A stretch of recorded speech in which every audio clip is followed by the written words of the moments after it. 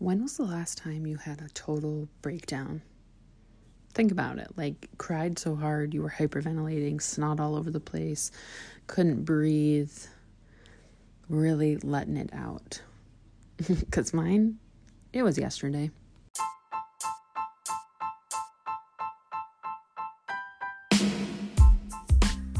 Welcome to the Anxious Therapist Podcast. My name is Jacqueline and I am your host.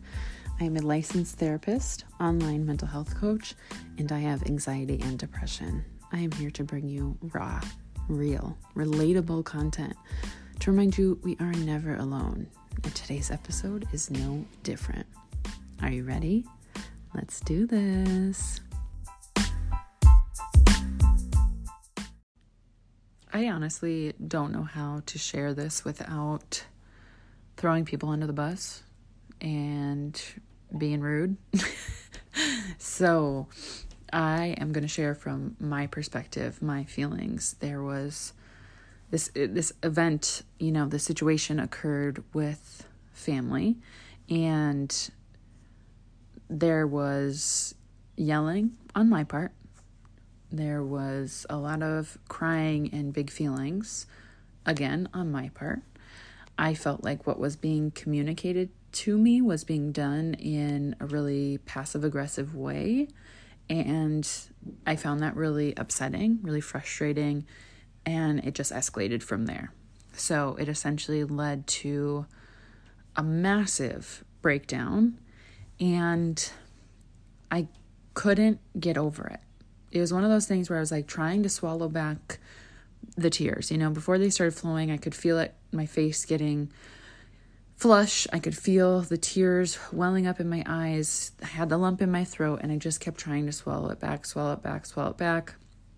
And my body was like, nuh-uh, nope, don't play with me. I need to get this out. And so, oh boy, did it ever. Like a volcanic eruption of emotion. And I have not cried in months. A little tearful here and there. I have not had a good breakdown in a while. Well, this one escalated real fast into hyperventilating, can't catch my breath, couldn't even speak, and then it just lingered. I would go back to thinking about it. Once I composed myself, I was trying to breathe. I would start thinking about what had happened again, and tears would just start running down my face. And I was so frustrated because it was such a ridiculous thing that, this is how my family is sometimes, this is kind of a norm for us. Why is it bothering me so bad? So then I started this, shame or guilt of, pull yourself together. It's not that big of a deal. These things happen. But I could not get out of the feeling. I was so distraught. And I realized today that my 30-year-old self, my current version of me, wasn't the one bothered by what happened. She thought it was pretty silly. She could have handled it with grace and ease and moved right on from it. But my 8, 9, 10-year-old version of myself was so incredibly triggered. That is where the emotion came from. And this is what we need to talk about today. Is you're judging yourself for your lack of ability to regulate your emotions, your triggers, your struggles with your mental health, your outbursts, your breakdowns. You're judging yourself so harshly for those things, just like I was yesterday. But what you don't realize is, yes, could your current self cope in a healthy way with whatever happened? Probably. But you are not just your current self. You are all the versions that you have ever been in this current body. So my 8-year-old self was the one feeling the big feelings and not being able to regulate in that moment, needing that emotional expression because she was so triggered. Not my 30-year-old self, because I'll tell you what, my 30-year-old self, she couldn't care less. She's like, I don't give a flying fuck. This drama is for the birds. Don't care. Don't need to be a part of it. Leave me out of it. But my 8-year-old self was really hurt. And she still is. She's still hurting today. Because in the situation, my 8-year-old self's needs went unmet. Again yesterday. So the needs of my 30-year-old self are just fine. She couldn't care less. But that 8-year-old little girl who still lives inside me was reminded of a time when communication was poor and her needs went unmet. Her feelings were not heard nor supported, and she had to try to figure it out on her own. That would be the 8-year-old version of me crying alone in her bedroom, wondering what she did wrong, wondering how she was going to fix it, wondering how she could do better next time, wondering what she should have done differently. 30-year-old me, she's confident. She's sure of who she is. She's not a part of this drama and negativity. She's not fazed by it. But 8-year-old me is. And I was brutally and abruptly reminded of that yesterday. Like slapped in the fucking face with it. That I don't get to just be this version of me. The version of me who's put in so much work.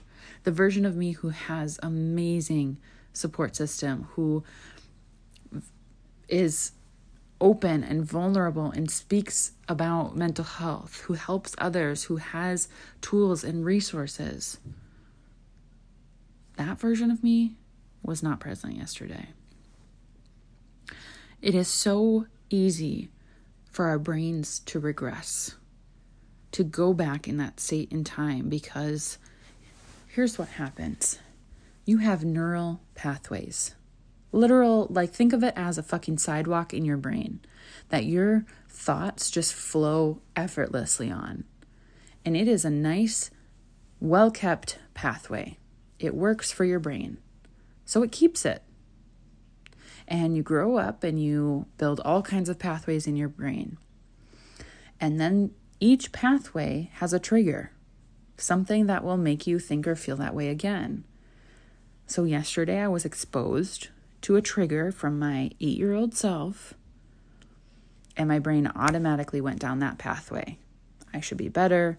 I should be able to control and, have a positive impact on everybody else's emotions. No one should ever be upset with me. I need to be perfect. I don't want to cause any problems. If someone's upset with me, I literally can't live with myself. Like it's the most horrendous feeling. That pathway is still so well maintained in my brain that a reminder, an instance where it was triggered yesterday, caused a total breakdown over 20 years later. And our brains are doing this all the time. Why does it bother me so much when I get a whiff of that candle that used to be at my grandma's house? Well, maybe something really triggering happened at your grandma's house. Or maybe the grief comes flooding back because your brain remembers that scent and associates it with your grandma and you miss her so much, right? All of these kinds of things are happening to us constantly. We are being exposed to other people's triggers and their emotions, and it causes a reaction in our brains. So yes, do I think the way that I reacted yesterday was wildly excessive and over the top and super out of proportion to the situation? Absolutely, I do. Am I ashamed of it? Not at all. Because that wasn't 30-year-old me.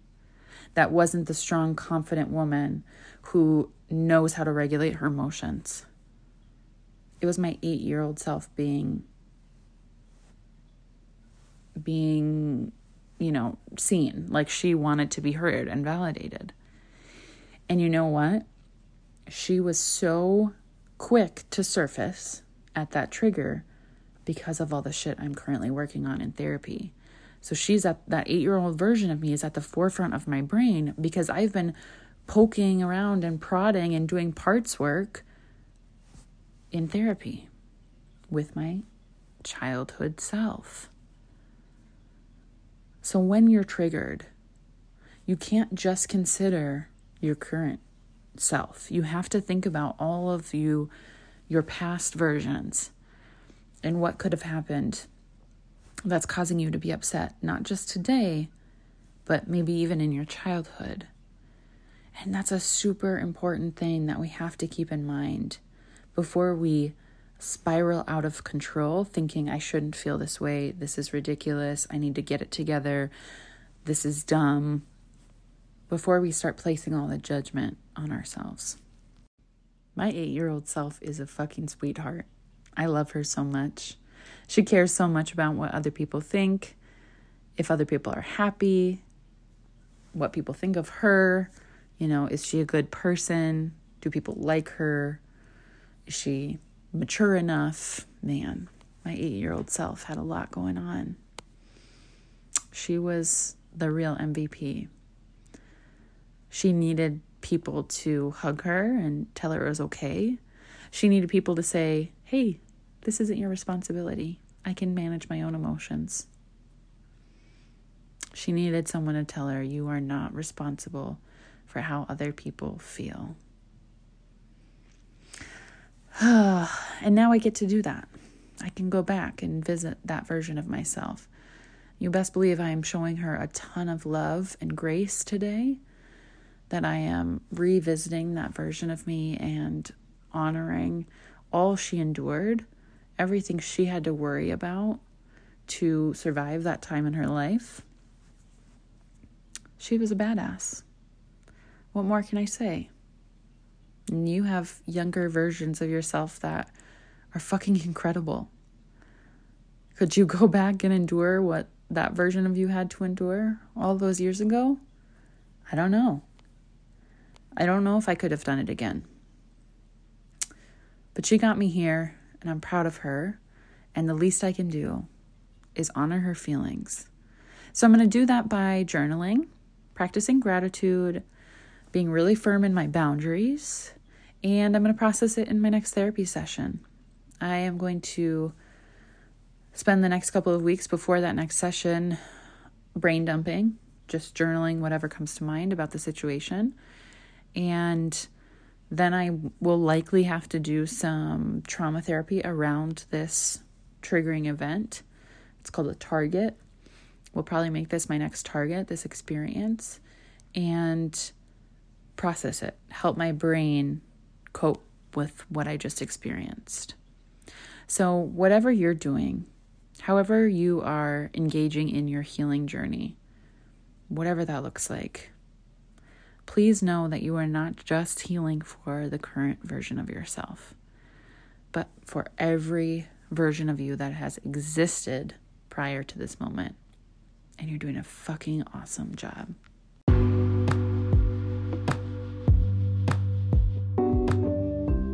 I hope you loved this episode. I hope it was the reminder that you needed to continue pushing through this healing journey. You're doing amazing. I'm so proud of you, and I can't wait to see you in the next episode.